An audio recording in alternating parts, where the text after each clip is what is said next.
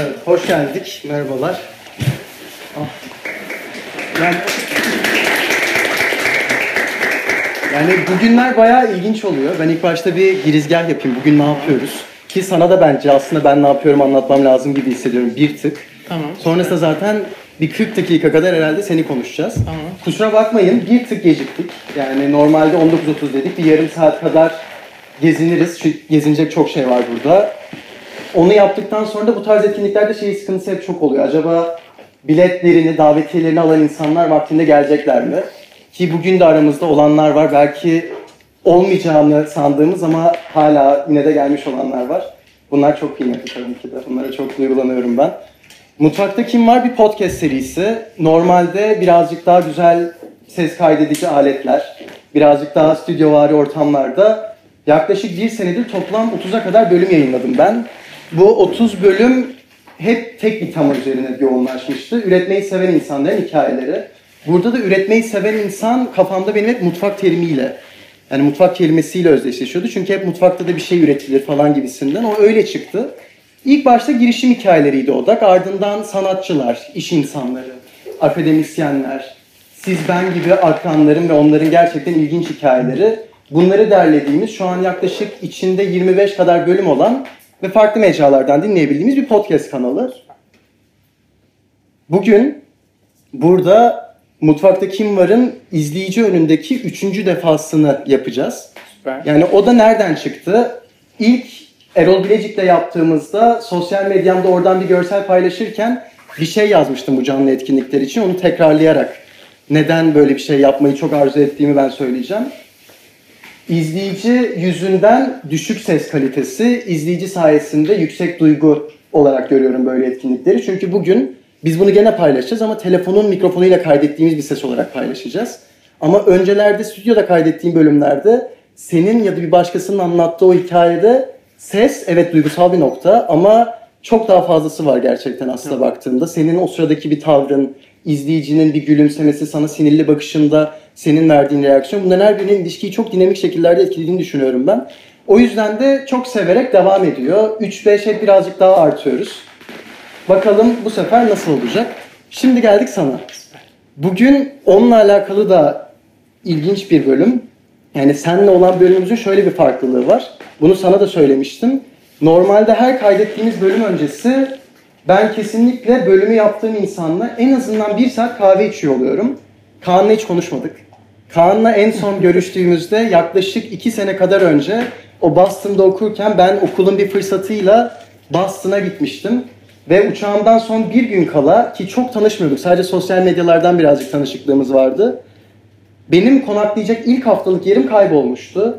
Ve ben Instagram'dan beni çok tanıyıp tanımadığını bilmeden son bir şans Kaan'a yazdım. Dedim ki beni muhtemelen hatırlayacağını umuyorum. Çünkü bir noktada aynı lisenin mensubuyuz. Benim yarın senin semtinde bulunma durumum var. İstanbul'dan geliyorum ama kalacak yerim yok. Ve bana evini açmıştın bir hafta kadar. O günden sonra ben hikayeni gözlemlemeye, belki karşılıklı olarak birbirimizi gözlemlemeye devam ettik. Ama neler oldu, neler bitti ben de çok merakla soracağım sana. Yani her şeyden önce şununla başlayalım. Lisenin bir noktasında, lisede Kabataş Erkek Lisesi'ne 10. sınıfa kadar okudun. Aynen. Bir onun öncesine götür bizi. Benim seninle alakalı bildiğim başlangıç orası. Tamam. Ama Kabataş'ı kazanmadan nerede doğdun, nerede büyüdün, çocukluğuna dair... Ya Orçun bugün burada size anlatacağım hikayeyi dinleyecekseniz eğer kulağınıza şu filtreyi takın ve çocukluğumdaki şu anları hatırlayarak dinleyin diyeceğin şeyleri hem bizle hem de tekrar bizle paylaşmanı dilerim ilk soruda. Tamam süper. Öncelikle hoş geldiniz. Orçun böyle bir şey yapalım deyince ben zaten çok heyecanlandım. Takip ediyorum. Dediği gibi belki hani son birkaç yıldır belki de yakından takipleşiyoruz ama böyle bir şey yapıyor olması çok inanılmaz güzel bir şey. Sizin de gelip böyle bir şey dinliyor olmanız bence çok güzel. O yüzden hoş geldiniz tekrar. Bunu burada yapmış olmak da benim için heyecanlı. Başka bir yerde yapmaktansa belki de Happy Hour hikayemin başladığı yerde yapmak bunu çok anlamlı. O yüzden hoş geldiniz tekrar. Gidelim en başlara. Aslında ben Manisalıyım. Manisa'nın Sahil ilçesinde doğdum diye bir özgeçmiş hikayesi. 1994'te orada doğdum aslında. İlkokul, ortaokul hep orada geçirdim. Okul, dershane vesaire hatırlayanlar bilmiyorum. Belki de şu an Kim var şeyde, onu da biraz bilmek istiyorum açıkçası. Hani eski OKS'yi alanlar var mı? Var, süper. Son OKS'yi alanlardanım ben de aslında. Ondan önce aslında hani normal Anadolu'da okula giden, çalışkan, izimli, işte dershane sınavlarına kazanan, onlarda burs kazanan, hep o ailenin işte sessiz ve çalışkan çocuğu olarak bilinen tipim aslında. Orada başlıyor serüven. Ve işte OKS'ye hazırlanıyoruz. İşte çok çalışıyoruz. İşte klasik benim şeyim, işte 80 tane test kitabı bitirdim o zaman. Hepsini sonra sınav sonrası yaktım hikayesi herkes gibi bende de var. Daha sonra işte güzel bir şeyler yapıyoruz. Orada da sonuçlarım güzel oluyor. İl birincisi vesaire oluyorum. Hani bir yerlere gideceğim. Güzel bir liseye gitmek amacım. Hani güzel bir eğitim almak. Güzel bir şeyler yapabilmek. O zaman da işte dershanelerde rehberlik öğretmenleri var. Onlar sizin için şeyi doldururlar, başvuru formlarını, gitmek istediğiniz yerlere. Bana da o zamanın vizyonuyla işte İzmir, Fen'e git vesaireler gibi şeyler var. Ben diyorum ki yok, ben İstanbul'a gideceğim. Yani İstanbul'da güzel liseler var. Ondan kağıdı alıyorum aslında, kılavuzu açıyorum. İstanbul'da yatılısı olan okulları tek tek sırayla yazıyorum. Aklıma zaten hani o zaman sadece bildiğim Galatasaray var ve Galatasaray'a gitmek istiyorum zaten.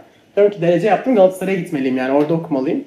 O zaman bir tane de hocamız vardı, İstanbul'dan Manisa'ya gelirdi bize işte özel etüt vermeye. Bahçeşehir Fen Teknoloji Lisesi'ne gidelim diye. Onu amaçladığımız vesaire. Bir de o vardı aklımda, 2 lise biliyorum. Daha sonra kılavuzdan bakıyorum aslında. Galatasaray'ı yazdım tepeye, sonra aşağısına ilk kim gelirse yazacağım. 2'ye listeden ilk Kabataş çıktı, 2'ye onu yazdım. 3'e İstanbul Erkek yazdım, 4'e Kadıköy Anadolu yazdım, bıraktım. 4'ünden birine gideceğim kesin diye. Orada da Kabataş gelmiş oldu. Galatasaray'a giremedim. Çünkü OKS o yıl herkes basit diye, herkes böyle yüz fulledi falan.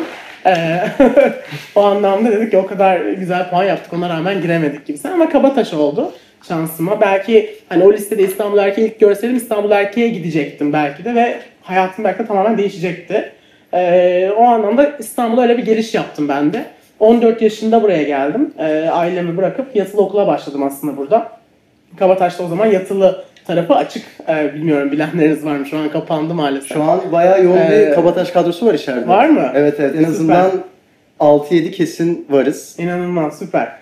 2000 kaç yapıyor? 2008 yılı olması lazım. Kabataş'ta benim başladığım yıl. Yatılı okulda. Yatılı tarafta şöyle, İstanbul dışından gelenlerin toplandığı bir yer.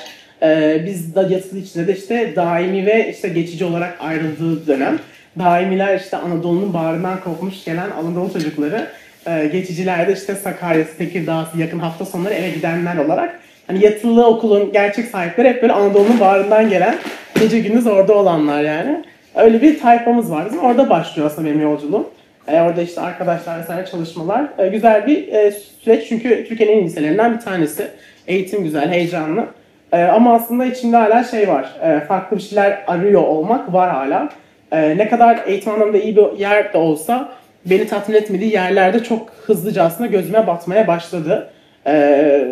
Her zaman sadece hani evet ders vesairesi önemli benim için ama hep tek onları yapmadım. İşte Kabataş'ta da bir sürü projede, festivalde, yok işte otizmli gençlerle ilgili projemiz vesaire vardı. Hep bu tarz sosyal sorumlulukların içindeyim. Ve bunlardan dolayı işte derslere geç kalıyorum. Derslere geç kaldığım için yok yazılıyorum. Ama hocaya diyorum ki hocam sizi okul için bir şeyler yapıyorum, niye beni yok yazıyorsunuz gibi ve bana mı yapıyorsun gibi aslında böyle çok da seni motive etmeyen tepkiler almaya başladım. Özellikle 10. sınıfta. Ve o zamanlarda işte başlamıştı. Liseye hani Amerika'ya böyle bir tek yılına exchange'e gidip gelmek, o Amerika deneyimi yaşayıp gelmek trendi geliyordu aslında. Ben de aslında onu yapmak istedim. Amerika'ya bir yıl gideyim, oradaki eğitim sistemi biliyorum. Zaten üniversitede Amerika'ya gitmek istediğimi biliyorum. Erken gideyim, öğreneyim, geri geleyim, buradan tekrar gideriz kafasıydı. Orada da yardımcı şirketler var bunu İstanbul'da yapan, şu anda bir sürü var zaten. Onların biriyle aslında bu sürece başladım. Aslında buna bakarken biraz daha hani ben Amerika'da üniversitede okumak istiyorum sürekli bahsettiğim için onlar da bana opsiyon çıkarıyorlar, başka neler yapabiliriz. Bir de bunun exchange'e gidip gelmektense tamamen transfer olma durumu var Kaan. Yani orada da bir yatılı okula devam edebilirsin ve direkt oradan mezun olabilirsin gibi. Tabii ki bu benim için çok çok daha avantajlı bir şeydi ama tabii ki nasıl gideceğim? Burs kazanmam lazım diyerekten bir sürece başladık. İşte başvurular normal bir üniversiteye başvurma süreci gibi işte application'ları, essay'leri, onları bunları yazdığım bir süreç oldu. İşte o Amerika'daki okullar İstanbul'a geliyorlar belli bir sürede. Senin görüşmeleri alıyorlar, interview süreci var. gibi aslında böyle bir süreçten geçip 3 okuldan aslında burs kazandım bir şey oldu bir anda. Böyle bir şeye girmiş oldum. Böyle de bir fırsat gelince de aslında hani bunu kullanmak zorundaydım. O fırsatı almak zorundaydım. Aileme de bunu direkt o zaman söyledim. Böyle bir şey var, ben başvurumu yaptım. Bursumu aldım. Ben Amerika'ya gitmek istiyorum. Tıpkı aslında 3 yıl önce ben İstanbul'a gitmek istiyorum dediğim zaman. O sırada ailen hala Manisa'da. Onlar hep Manisa'da, aynen. Hep onlar orada oldu. Ben İstanbul'a işte yatılı geldim vesaire. Ailem tarafından aslında hep o desteği ben hissettim. Belki de hani ailemin işte üniversite mezunu olmaması ya da işte bu tarz eğitim süreçlerinden geçmiş olmaması da hani benim bu kadar istekli ve heyecanlı olmam da belki onları motive etti. Bu anlamda hani tamam gidelim git yani oldu. İşte burs aldım. Üniversitede, lisede işte geçiş diye ben Kabataş'a bildiri yaptım. Ben böyle transfer oluyorum. Amerika'ya gidiyorum. Orada devam edeceğim. Ve 11. sınıfı aslında ben Amerika'da başladım. Yine bir yatılı okulda başladım. Eğitim sürecime New York'ta, Hudson River'da, New York'a, Manhattan'a 45 dakika mesafede bir yerde liseye başladım oldu. Ve Amerika deneyimi de aslında hani genelde exchange için Maryland'a gidersin, Utah'a gidersin, tam böyle hani rural Amerika'yı görürsün. Benimki direkt Manhattan'da başlayan bir Amerika oldu ve hani Amerika deyince de direkt hani New York kafası oldu bende. Başka bir Amerika bilmiyorum çünkü. Daha sonra orada 2 yıllık bir süreç oldu. Tabii ki de Amerika'ya da çok farklı bir dinamik var. Çok farklı bir sistem var. Özel okula gidiyorum. Özel okula gidince New York'ta özel okula gidiyorum. Herkes işte yok Skype'ın yeğeni burada, yok onun bunu burada falan gibi aslında çok farklı bir şey var ve o filmlerde gördüğümüz Amerika'daki öğrenci grupları da var yani. İşte basketbolcular var, onlar var, bunlar hani o klasik şeyler. Ve özellikle herkes sistemini kurduktan sonra gittikten sonra sen böyle kendine bir yer bulamıyorsun. Yani ben hangi gruba gireceğim? İşte nerdlere mi gireceğim, oraya mı gireceğim? Gerçekten o tıkır American high school'u.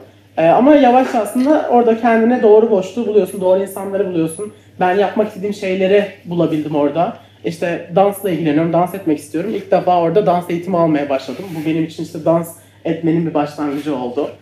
İşte farklı şeylerle ilgileniyorum, onları biraz yapabildim. Ve Amerika'ya gitmemin sebeplerinden biri de benim bu arada, ben genetik mühendisi olmaya gittim Amerika'ya aslında. Ailemi de böyle ikna ettim. Hani genetik Amerika'da daha iyi, orada öğreneceğim, orada bunu getireceğim gibisinden. O anda da işte biyoloji dersleri vesaire bunlara yoğunlaşıyorum. Böyle bir lise süreci oldu. Daha sonra yine zaten bir yıl okula, Amerika'ya 24 saat İngilizce konuşmaya alıştığım bir dönem bir anda bitti ve ben 12. sınıf oldum. Mezun olacağım. Üniversiteye girmem lazım. Bir anda hızlıca aslında üniversite hazırlıkları. Orada tabii ki de herkes 10. sınıfta 11. sınıftan bitirmiş her şeyini. Hazır. Ben işte 3 ayın içinde nasıl başvuru yapacağım vesaire onun stresi. Bir şekilde başvurularımı yapıyorum. Kabuller alıyorum üniversiteye. Aslında orada hani istediğim yere gidemiyorum üniversitede mesela. Ama işte atıyorum Harvard'la görüşmeye gidebiliyorum. İşte Duke'la waitlist'te kalıyorum gibi beni aslında çok tatmin etmeyen ama çok heyecanlandıran şeyler bunlar. Hani çünkü o zamanlar özellikle şey var. Türkiye'den kalktın Amerika'ya gittin, Harvard'a mı giremedin? Buradakiler Harvard'a giriyor düşüncesi var maalesef ki. Özellikle hani Amerika'ya giden herkes Harvard'a, MIT'ye gidecek kafası da var maalesef. Böyle de bir şey hissediyorsun, sosyal baskı hissediyorsun. Hani atıyorum Amerika'daki liberal art college dünyasına kimsenin haberi yok. Bu anlamda hani senin istediğin bir passion için gittiğin bir bölüm o okulda çok iyi olduğu için gidiyorsun ama belki de buradakilerin haberi yok ondan. Sadece ilk 5 okul değil diye sen iyi bir üniversiteye gitmemiş oluyorsun. Gibi aslında sosyal baskılarda yaşadığım bir süreç oldu. En sonunda aslında bir üniversiteye karar verdim. Northeastern'a karar verdim Boston'da. Ve liseden de oraya geçiş yaptım. Seni orada durdurayım da. Aynen. Bu arada çok mutlu oldum. Çünkü demin başında şeyi konuşuyorduk. Yani hiç konuşmadık. Evet. Ama eğer ki sen konuşkan gidersen çok rahat devam edeceğiz diye. Ben bayağı şeyim. Ben şu an çok şey hissettim yani. Kalkıp geçmek istiyorum. Oradan devam etsek yeridir gibi. Ama burada birkaç tane de gerçekten merakımı törpüleyen sorum yok değil. Bunlardan bir tanesi şu. Şimdi biz Kabataş'a geldiğimizde, biz diyorum burada 2016 mezunu kalabalık bir kitle var. Hepsi de yakın dostlarım. Yani senin hikayenin kırıntıları o vakit Kabataş koridorlarında kalmıştı. Yani işte bizler de farklı yerlerden, farklı şehirlerden, farklı ilçelerden gelmişiz. Aynen. Mutluyuz çünkü Kabataş etiketi o süreç içinde hani kıçınıza vurursanız kesinlikle mutlu olursunuz çocuklar diye dershanlerce çok popoflanmış bir etiket. Mutluyuz da hala bundan. Ama şöyle bir durum var. Okula geliyorsun ve diyorlar ki aslında Kaan diye bir çocuk vardı, evet. İşte İngilizce kulüplerinden hocalar anlatıyor, bir şeyler oluyor. Bir bakıyorsun Facebook'tan Kaan New York'ta ve Amerika'nın o tüm görsel güzelliğini arkana aldığın fotoğraflarla ilk başta tanıdım ben seni ve dedim ki müthiş bir hayat, yani ne kadar güzel yaşıyor demek ki. Ama bugün bunu konuşacağımız vakit o müthiş hayatın görkemli tılsımlarını sormak istemedim. Şimdi uzakta kaldığında şu oluyor. Yani her şey çok güzel gibi geliyor Türkiye'deki birine. Tabii. Vay diyorsun işte Manhattan'da şunu yapmış, şu kahve alanında olmuş. Ama aslında bunlar seni sen yapan değerler değiller. Yani onlar senin eğlendiğin vakitler. Sen zorluklarınla aslında o küçük yaşta bir karakteri inşa etmenin yolculuğuna çıkıyorsun. Yani lise vakti zaten Manisa'dan kopup gelmişsin. Tamam, bir tık daha kolay belki ama yine de zor. Ardından apayrı bir ülkeye geçiyorsun. Aklına gelen, ya öyle zamanlar yaşadım ki devam edemeyeceğimi düşündüm. Eğer olduysa öyle birkaç tane bir şey paylaşabilir misin bizle? Ya tabii. Ya gerçekten hani ya ben belki de kişilik olarak da hep kendini güçlü göstermek isteyen kişiliklerden hep oldum. Hani hayatımızdaki her zorluğa karşı hani hayat mükemmel olarak göstermeyi hep sevdim. Hala da öyle devam etmesi gerektiğini düşünüyorum. Çünkü evet hani kötülükleri paylaşmak da güzel çünkü onlar da insanlar için bir deneyim. Ama hani benim için hani ben böyle bir karar verdim ve bu karar benim için doğru bir kararı belki de insanlara göstermem gerekiyordu. Yani o kararın bazen tabii ki de dedim ki ben niye şu an buradayım? Ben lise 3. sınıfta okulda popülarite merdiveninde bayağı yukarıdayım artık. İşte herkes beni seviyor. Okulda bütün hocalar bana bayılıyor. İşte onu bunu yapıyorum. Bütün her şeyin başındayım vesaire. Tam lise 3-4 olacağın zaman zaten padişah oldun. Özellikle yatılı okuyanlar bilmiyorum var mı bilirler. Yani tam bu zaman aslında sizin artık sefasını sürmeniz gereken bir zaman. O alt dönemde şey yapmışsınız. Ben bunu bırakıp bir anda hiçbir arkadaşımın olmadığı bir yere gidiyorum. Kimse benimle konuşmuyor. Kimse benimle yemek yemiyor. Annemi burada arayabiliyorum, gelebiliyor. Amerika'da arayamıyorum. 7 saat zaman farkı var. Uyuyor vesairesi şeyleri var. 17 yaşındasın. Zaten hani Amerika'da içki 21 yaşı problemi var. Gibi böyle bir sürü şeyler var aslında yaşadığım. Ve diyorsun ki neden geldim ben? Orada ne güzel yaşıyordum. Zaten hani bir kere sınava girdim. O sınavda da çok iyi başarı yaptım. Bir daha girerdim. Onu da yapardık. Yani orada da en iyi üniversiteye girerdik. Problem değil diyorum bir gün. Sonra sabah kalkıyorum diyorum ki push. Yani buraya geldim. Bunun bir amacı var. Bunun bir sebebi var. Devamı long term'de bir şey var bunun. Gideceğin yer var. Olman gereken yere burası daha yakın. Kendine o potansiyeli gör gibi aslında o kişisel push'ları da her gün yapmak zorunda da kaldım. Çünkü orada hani gerçek bir yalnızlığı tadıyorsun biraz daha. Biraz hani bunlar şey yaptı. Hani benim açıkçası büyümemde de belki de en büyük şeyler bunlar oldu. 14 yaşında İstanbul'a geldim. 17 yaşında Amerika'ya geçtim. Daha legal bile olmadan aslında o dünyanın şeyini görmüş oldum biraz daha. O beni biraz daha şey yaptı. Büyüttü diyelim. New York'un artçılarını sırtına aldın. Geçtin Boston'a, Northeastern'a. Aynen. Ve var mıydı kafanda şehre girdiğinde tamam ben bu şehre böyle geldim. Böyle çıkmak istiyorum. Çünkü mesela biz seninle en son görüştüğümüzde birazdan oralara da geleceğim. Hayatının yol ayrımlarındaydın. Tabii. Ve her yol ayrımı adım atıp atmayacağını da çokça tarttığın ve devamında ikinci adımın seni nereye götüreceğini bilmediğin ayrımlardı. Boston da aslında öyle bir yol ayrımı tekrardan. Kesinlikle. Çünkü belki dönüp Türkiye'de bir yolculuğa gitsen ki o vakitlerde sanıyorum SAT, ACT gibi Amerikan sınavlarıyla Türkiye'de alan üniversiteler mevcuttu. Tabii. Sen dedin ki bir challenge yaşadım ve devam edelim. Boston senin için ilk gidişte ne ifade ediyordu ve şehir belki de sana neler öğretti? Evet ya şeye kesinlikle katılıyorum. Hani bayağı ben de böyle bir geri dönüp baktığım zaman hayatıma bayağı hep iki karar arasında kalmışım. Birini seçmişim. Hep doğru mu yanlış mı? Hani şu anda bile aslında öyle.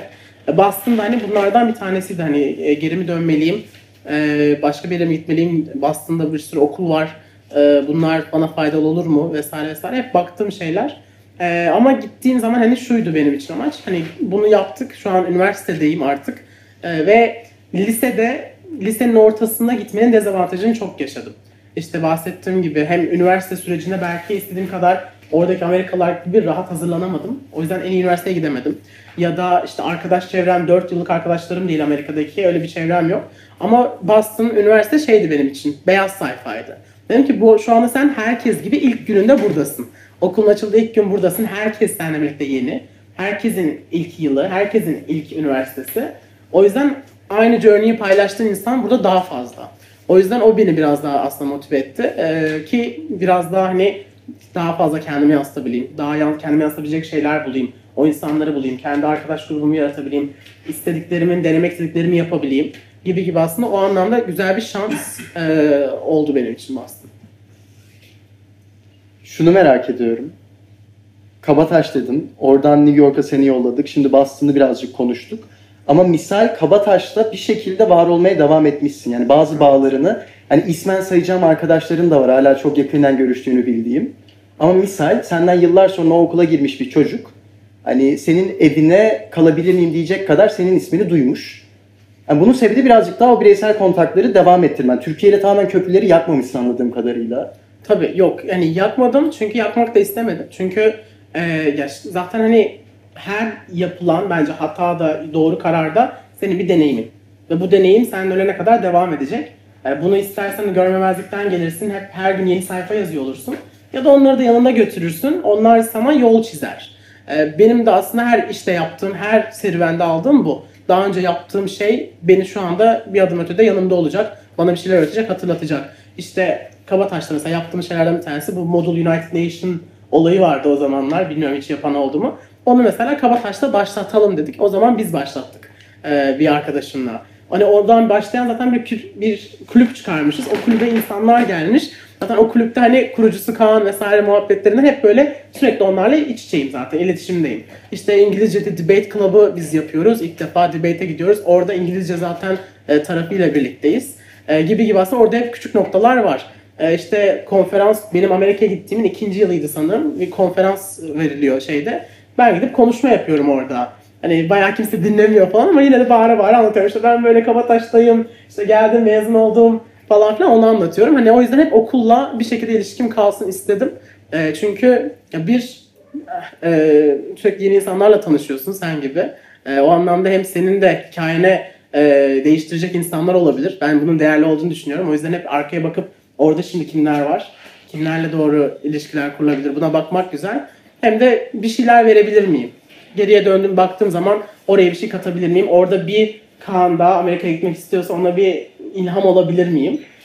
Bence bu da hep aradığım, baktığım şeyler. Hep hani, o zamanlar bana sürekli zaten hocalardan hani Amerika'ya gitmek isteyen herkes Kaan'a yazardı Kabataş'ta. Yani böyle bir şey var, ben de gitmek istiyorum, nasıl gideriz, nasıl yaptım vesaire. Bu hep zaten benim hep consulting verdiğim bir süreç hep oldu. Ama hani o bağı da hep tutabilmek benim için kıymetli çünkü hep güzel insanlar oldu.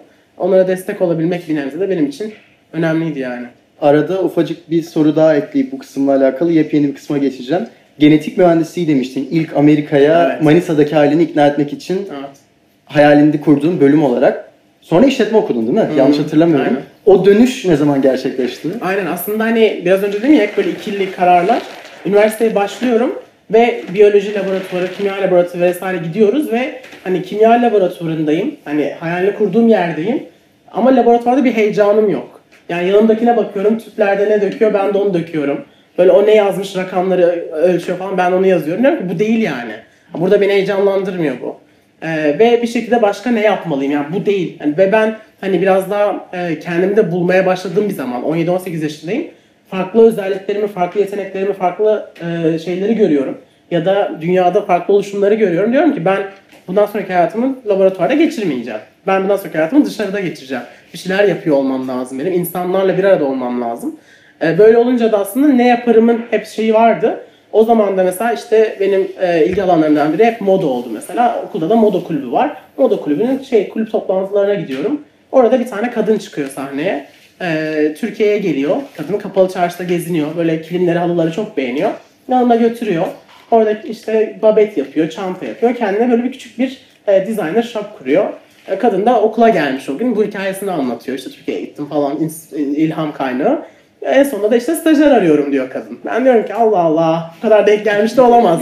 Yani ilk toplantım hani direkt kadın Türk birini falan arıyor yani. Neyse kadına gidiyorum böyle ben Türkiye'den işte hani bir şeyler ne yapıyorsun, neler yapıyorsun? Ben ne yapabilirim? Yani çok inspire oldum yani bu hikayeden. Çünkü gidiyorsun bir şey görüyorsun. Ben bundan bir şey yaparım diyorsun. Gidiyorsun yapıyorsun ve şirket kurmuşsun tek başına. Bu çok ilham verici bence. Böyle de kadınla da görüşünce tabii görüşelim. Sonra görüşüyoruz falan. Ben direkt kadının yanında staja başlıyorum aslında. Kadının kapalı çarşıdaki işte konuştuğu amcalarla translation yapıyorum arasında. İşte şu kilimden bu kadar, bu kıldan bu kadar, bu desen var mı? Bunları hep çevirip arasında geçiş yapıyorum yani. Öyle başladı. Onun yanında aslında biraz işte modadır, entrepreneurship'tir, business'tır, finanstır. Bunları ondan görüyorum ve tek başına yapıyor her şeyi. Dedim ki bu yani.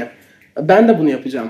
Hani bir fikir var, bana da bir fikir gelir gelecekte. O fikri alırım, business'a çeviririm ve tek başıma benim markam olur, benim yarattığım dünya olur. Ve onun için hani gece gündüz de çalışırım dedim. O zaman da zaten hani direkt hani okula döner dermez hani ben böyle hemen şeyi imzalıyorum, bölüm değiştiriyorum ve işletme fakültesine geçiyorum direkt yani. Pazarlama ve girişimcilik olarak. O da belki de bu karar verince de herkes de şey falan yapıyor. Oh be sonunda. Hani zaten sen genetik okumamalıydın.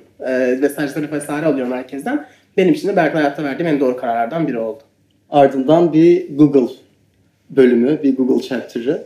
Bu bence en hikayeyi ilginç kılan nosyonlardan bir tanesi. Yani şimdi böyle bir ortam görüyoruz ki bence çok da her gün gördüğümüz bir ortam değil burası. Yani bazı insan çok mantıklı buluyor olabilir. Bazı insan ya nereye geldim ben, neden böyle bir şey yapmışlar diyor olabilir. Bunlar fikirler ama tartışılmayacak bir şey var ki farklı bir yerdeyiz.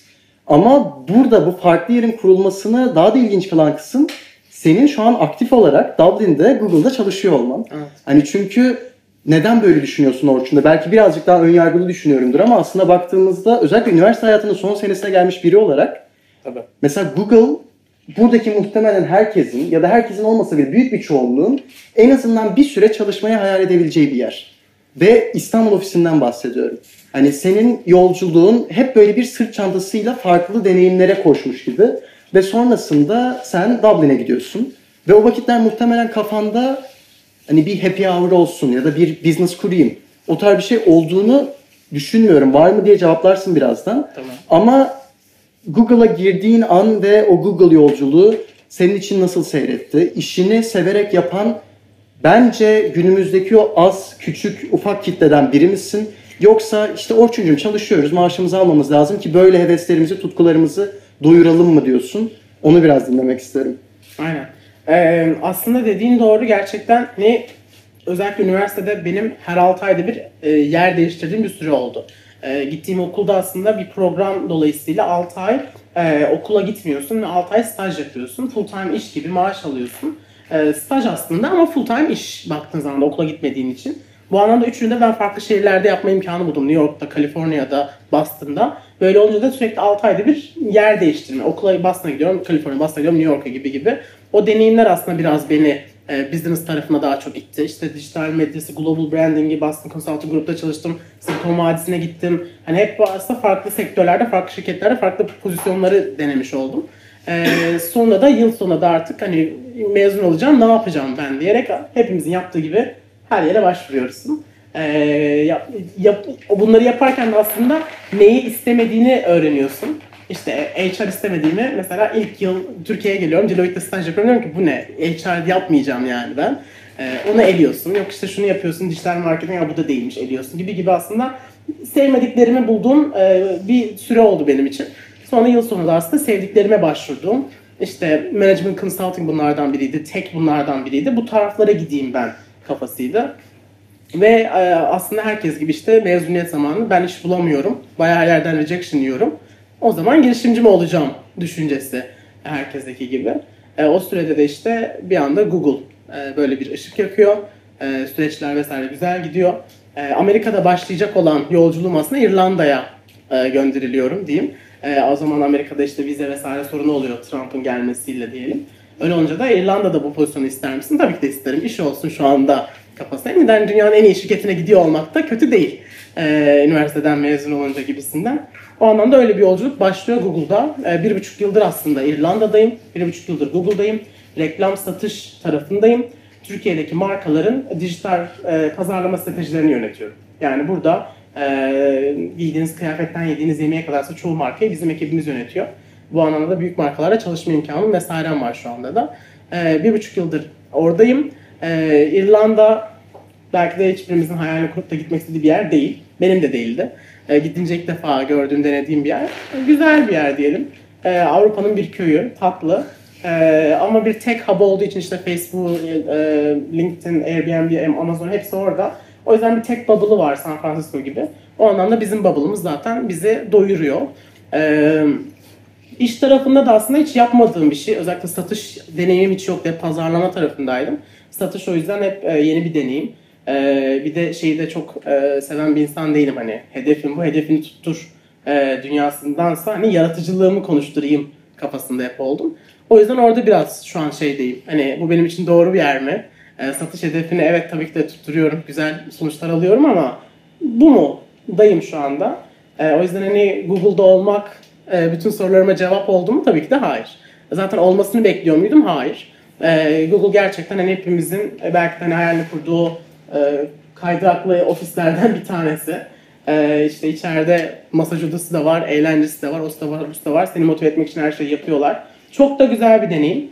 Kesinlikle zaten hani başka yerde çalışmak ister miydin? Hayır, istemezdim. Eğer bir corporate deneyimim olacaksa o Google'da iyi ki olmuş, iyi ki de oluyor. Ama gelecek anlamda şu an olduğum yer istediğim yer mi? Değil. Satış yapmak istiyor muyum? Çok değil. Google içerisinde yaratıcı yerler var mı? Evet, var. Benim gitmek istediğim alanlarda aslında bu. YouTube bunlardan bir tanesi. Bu anlamda benim gitmek istediğim yerlerden bir tanesi şirket içerisinde YouTube tarafına geçiyor olmak ve biraz daha kreatif projelerin içinde yer alıyor olmak. Benim Kaan olarak daha başarılı olacağıma inandığım yerde olabilmek. Bu da maalesef corporate dünyanın gereksinimlerinden biri. Bazı şeyleri yapmak zorundasın ilk yıllarında. Hepimiz girdiğimiz zaman hani stajdan sonra aynı alttan başlayıp çıkacağız yani. O yüzden şu an o evredeyim. Hem ekibimi öğrendim hem işimi öğrendiğim bir evredeyim. Eğlenceli, güzel, bana güzel fırsatlar veriyor. Dediğim gibi Türkiye'nin en büyük markalarıyla çalışabiliyor olmak, onlara strateji verebiliyor olmak güzel bir deneyim. İnanılmaz öğretici. Ama benim için gelecek belki de satışta değil. Satış yaptın ve birden İstanbul'a dedin ki bir deneyim müzesi ya da bir Instagram müzesi, happy hour gerek sizler tarafından gerek medyada bu kelimelerle atfediliyor. Aynen. Yani bunun bir benzer örneği sanıyorum New York'ta söz konusu. Evet. Yani 29 rooms şeklinde, bunu 29 rooms şeklinde okumak istemedim kayıtta. Belki bu kısmını silerim. Ama aslında farklı nosyonları da yok değil. Ve habire değişen bir sergi, bir kurasyon var içeride. Aynen. İlk nereden geldi? Yani biriyle mi sohbet ediyordun, böyle bir şey yapsak güzel olur mu dedin? Yoksa zaten Orçun lisede şu gün aklıma koymuştum. İşte cebim şu vakit hazır oldu ve dedim ki hadi İstanbul'a dönüş vaktidir şu bağlamda. Bunu birazcık anlatır mısın? Aynen. Ya aslında hani hiçbir zaman benim başta bunu yapacağım dediğim bir şey değildi. Ben bu müzelere, bir de bunun dondurma müzesi versiyonu var. Bu müzelere zaten ben üniversitedeyken, Kaliforniya'dayken bayağı kendi Instagram'ımı iyi fotoğraflar koyabilmek için gittiğim mekandı yani. O zaman ilk defa açıldı zaten böyle bir şey Amerika'da da. 2 yıl önceden bahsediyorum. Ve bayağı gidip hani iyi fotoğraf çekip kendi Instagram'ıma iyi fotoğraf koyup iyi like almaktı yani herkes gibi amacım benim de. Aslında buna gidiyorum ve bu deneyimi yaşıyorum. İnanılmaz güzel, çok farklı bir kafa, çok farklı bir dünya. İnanılmaz bir ortam yapmışlar, süper. İkinciye gidiyorum, Törenerviums'a gidiyorum. Diyorum ki bayağı güzel ama hani so what yani, next ne yani? Bayağı alıcı gözüyle bakıyorum, orada o var, orada bu var, burada bu var. Hani güzel mantık. Biraz hani şey yaparsın ya artık bu tarz şeylerden ama ben de yaparım ya kafası. Ve hani okey, biraz şeyi anlamaya çalışıyorum. Bunu neden yapmışlar? Şimdi Dondurma Müzesi'nde mesajları şu: dondurma herkesi mutlu eder. Ve buraya gelen herkes mutlu olsun, içeride mutluluk bulsun. Çok güzel bir mesaj. Oranın içindeki pembesinde, dondurmasında değil olay. Gerçekten hani hayatın yoğunluğundan çıkıp bir kendimize ferah bir dünya sunabilmek. Farklı bir dünyaya girebiliyor olmak. İşte Tümenler'imizde ne yapıyorlar? Her odayı farklı bir sanatçı ele alıyor. Kendi yorumlarını katıyorlar ve onların sanatçı yolculuklarına gidiyorsun. Çok farklı bir kafa. Şimdi bunları biraz daha neden yapmışlara baktığın zaman biraz heyecanlandıran yer o oldu. Çünkü uzun yıllar Türkiye'den gitmişim. Türkiye'nin durumunu biraz farkındayım. İşte kendi arkadaşlarımdan biliyorum nasıl hayatlar yaşadıklarını. Hani diyorum ki bu ülkede, burada bir şey lazım. Bir gülümseten bir şey lazım. Bir şey yapmak lazım. Bir renk katmak lazım. Bu hep aklımda var. Bunu nasıl yapacağım? İşte bir sürü farklı fikirlerim var zaten. O zaman dedim yani mezun olurken işsiz kalacağım diye girişimcilik yapacağım. Ne yaparım? Bu onlardan biriydi aslında.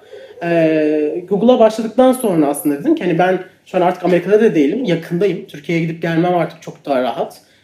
Yanımda arkadaşım da var, mimar. Ona da sorayım. Böyle bir şey var aklımda, yapalım bunu diye. Amerika'da böyle tuttu, böyle güzel. Türkiye'ye bakıyorum. Sosyal medyada inanılmaz bir yerdeyiz. Hani dünyanın sosyal medyayı kullanan 4. büyük ülkesiyiz. Ki nüfusumuz sadece 80 milyon. Hani 40 milyon Instagram kullanıcısı var Türkiye'de. Amerika, Çin'den sonra 4. büyük ülkeyiz. İstanbul 8. büyük şehir bunu kullanan, Instagram'ı kullanan. YouTube yine aynı şekilde 40 milyon YouTube kullanıcısı var Türkiye'de. Ya bu rakamlar asla bize normal geliyor ama asla normal rakamlar değil. Bir nüfusun %50'sinin Instagram'da oluyor olması sürreal bir durum. Ve bundan bir şeyler yapmamız lazım. Bunu kullanabiliyor olmamız lazım. Ve bu bir dalga. Hani her şey bir dalga. Snapchat da bir dalgaydı. Vine de bir dalgaydı. Instagram da şu anda bir dalga. TikTok geldi. TikTok da bir dalga. Bunların hepsi bu tarz aslında platformlar hep dalga olacaklar ve bu dalganın üzerine atlayabilmek çok önemli.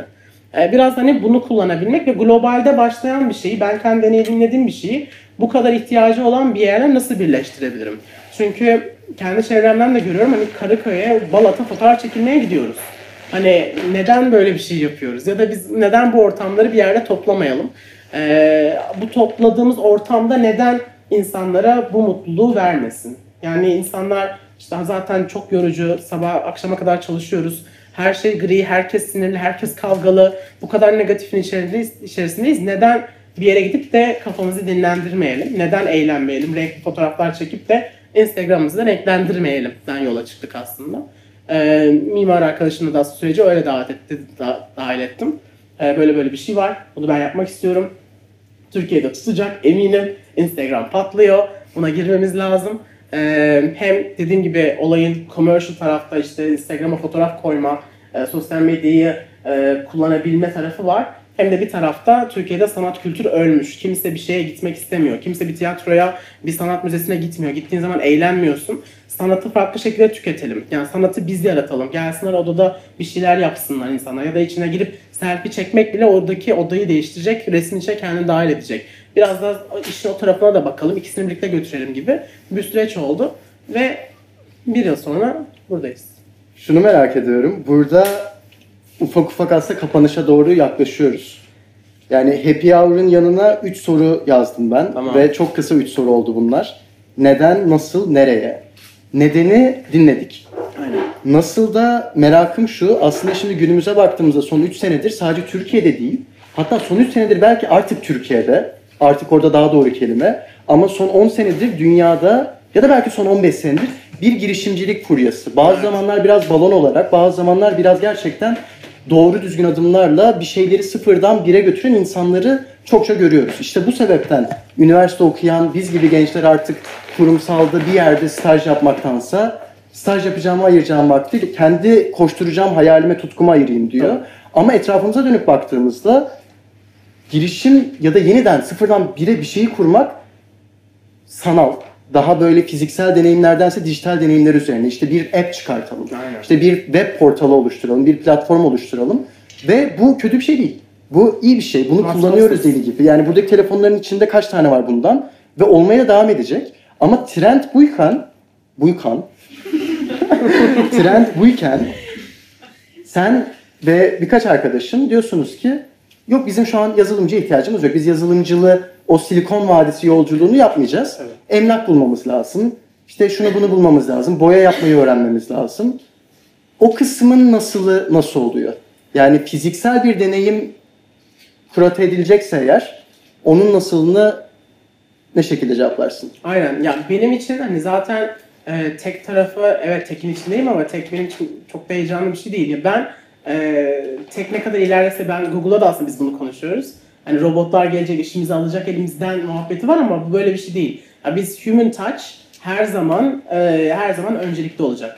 Hep biz birbirimizle ilişki kurmaya, birbirimizle konuşmaya, birbirimizi görmeye her zaman ihtiyacımız olacak. O yüzden dijitalleşen bu dünyada o taraf hep kıymetli, hep de değerli olarak kalacak. O yüzden hani hiçbir trendde hani bunu bizim elimizden almayacak. Bu bir kesin.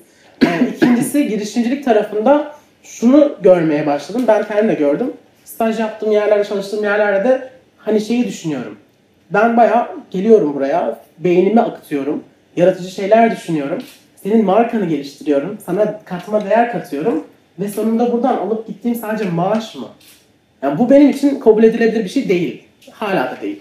Yani ben böyle bir yatırımı, bana belki de Allah'ın verdiği bir yatırım bu. Bunları düşünebiliyor olmak, kreatif olabilmek, hepimizin böyle de şeyleri var, yetenekleri var. işte çok iyi time manage edebilmek, çok iyi organizasyon biliyor olmak, bunlar bizi biz yapan değerli özelliklerimiz ve bunları corporate bir dünyada içeriye aktarıyoruz fazla. Neden bir promo alalım diye. Ya da maaşımız 500 lira fazla olsun diye. Ya da hani bu şirkette herkes orada diye oraya gidelim diye. Şimdi bu bana çok gelen bir sistem hiçbir zaman olmadı. Evet, corporate'a gidiyorum da hala corporate'deyim çünkü maalesef dediğim gibi bir dünya var. O dünyayı da yönetmem lazım. Kiram var. Dünyayı gezmek istiyorum. İş yatırım yapmak istiyorum. Paraya ihtiyacım var. O yüzden olarak devam edecek benim için. Ama benim için, benim hep hissettiğimde bu beyni başkasına harcamayacağım. Bu beyni kendime harcayacağım. O yatırımı kendime yapacağım da. Bence zaten girişimcilik dünyasında da bu başladı. Yani biz artık önümüzde çok güzel örnekler daha fazla çıktı. Yani girişimcilik yaparak dünya devi olan Facebook'lar, Snapchat'ler, Instagram'lar, bunun dışında kendi dünyasını yaratan işte bunlar mağaza olabilir, restoran olabilir, kafe olabilir, neyse gerçekten hani dünya devi olan bu anlamda markalar var. İnsanlar bunu yaparak aslında kendi markalarını oluşturup corporate'in yanında belki onlardan daha fazla para kazanıyorlar. Bunları gördükçe bizde ilham oluyor bizim için. Daha da heyecanlanıyoruz ve diyoruz ki o yaptıysa ben de yaparım, ben de yapmalıyım. Bu anlamda bence girişimciliğin büyümesi de oradan kaynaklanıyor. Önümüzde çok güzel örnekler de var. Bir yandan da bence yeni nesil olarak işte X'si, Y'si, Millennial'ı hangi taraftaysanız artık bunu görüyoruz biz de. Hani kökleşen bir corporate dünya, kurumsal dünyanın parçası olmak garantili, risksiz, sana güzel şeyler veriyor. Fakat sen yapan özelliklerini kullanmana da çok izin vermiyor. O anlamda senin kendini gösterebileceğin, kendini tanıtabileceğin, personal branding yapabileceğin platformlara ihtiyacın var. Bu app olabilir, bu web sitesi platformu olabilir, influencer olabilirsin. Böyle bir merkez yapabilirsin, platform oluşturabilirsin. Bu tarz şeyler aslında biz kendimize anlatmaya çalışıyoruz. Bu da aslında benim yaptığım bu yöntemlerden biri. Ben kreatif tarafımı, insanlarla human touch kurabildiğimi, onlara deneyim yaşatabilmek istediğimi ve o deneyimle onların hayatını değiştirebilmek, onlara mutluluk getirmek amaçlarımı böyle bir yerde başlattım. Bu hani devam edersem nereye sorusunda da hani bu burada devam edecek mi? Hayır, devam etmemeli. Zaten hiçbir şey aynı kalmamalı. Burası güzel bir başlangıçtı benim için ama belki İstanbul'da başka yere gitmeliyim. Belki İstanbul'dan başka bir yere gitmeliyim. Başka bir ülkeye gitmeliyim. Denemeliyim, büyümeliyim. Buna bir şeyler eklemeliyim. Gelen insanlar burada artık Instagram fotosundan daha fazla bir şey görebilsin, bulabilsin, deneyimleyebilsin. Hep burada zaten daha fazla ne yapabilirizin peşindeyiz. Hem de ben de bir girişimci olarak hem kendime güvenim artsın, yaptığım işlerde hep tikleri atabileyim kendi yolculuğumda. Bu anlamda başarılı işler yapabileyim hata yaptığım kadar. Hem de connect edebildiğim kadar doğru partnerlerle, insanlarla connect edebileyim. Onların deneyimlerinden öğreneyim, onlardan bir şeyler kazanayım. Ve o kazandıklarımı da içeriye aktarabileyim, burayı büyütebileyim. Bu anlamda hani böyle bir şey var, journey var yani. Benim çok hoşuma gitti bu journey. Bence gayet güzel geliyor kulağa. Bu çatıdan baktırdın bizi birazcık aslında son 3 neden, nasıl, nereye sorularına verdiğin cevapla. Ama şöyle minik bir hikaye bekliyorum. Bu tarz yayınlarda o mikro hikayeler beni kalbimden vuruyor. Tamam. Ve çok samimiyim bunda. Yani bir an yaşadın mı happy hour içerisinde ya da burada sonuç olarak tek kişi değilsin, ekip arkadaşların da var. Yani sizin kurduğunuz bu yolculuk içerisinde şöyle bir şey yaşandı ki bir gün ve ya sen gözlerinle gördün bunu ya senin kulağına geldi ve dedin ki evet çok uğraştık, ettik, bir şeyler denedik. İşte belki düştük kalktık ama iyi ki yapmışız dediğin en azından bir tane hikayen var mı? İşte bir gün Ayşe gelmişti ve bana burada şunu dedi.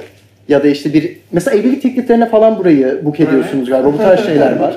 Yani aramızda ay dönümü olan iki dostum da var aslında. Egecan, Hacer'e de buradan bir selam söylemek istiyorum. 10. aylarında dediler ki happy hour'da kutlamak istiyoruz. Süper. Böyle bir ortam. Kalbe böyle dokunuyor. Korktum şu an bana kızacaklar sonra diye, o yüzden gülüyorum. Bir küçük hikaye var mı? Ya var ve hani değil bu. Bir tane hikaye oldu ve ben okey dedim değil. Gerçekten bu. Hani ekip de belki bunu yapacaktır. Her gün yaşadığımız dünya, her gün yaşadığımız şeyler, duyduğumuz şeyler. Yani ben burayı ilk açtığımız zaman ilk haftasında gerçekten biri geldi. Burada sizin şu an oturduğunuz yerde bir top havuzu vardı önceden. Sapsarı bir top havuzu vardı. Belki fotoğraflardan görürsünüz Instagram'da. Biri bunun içine atladı, o kız.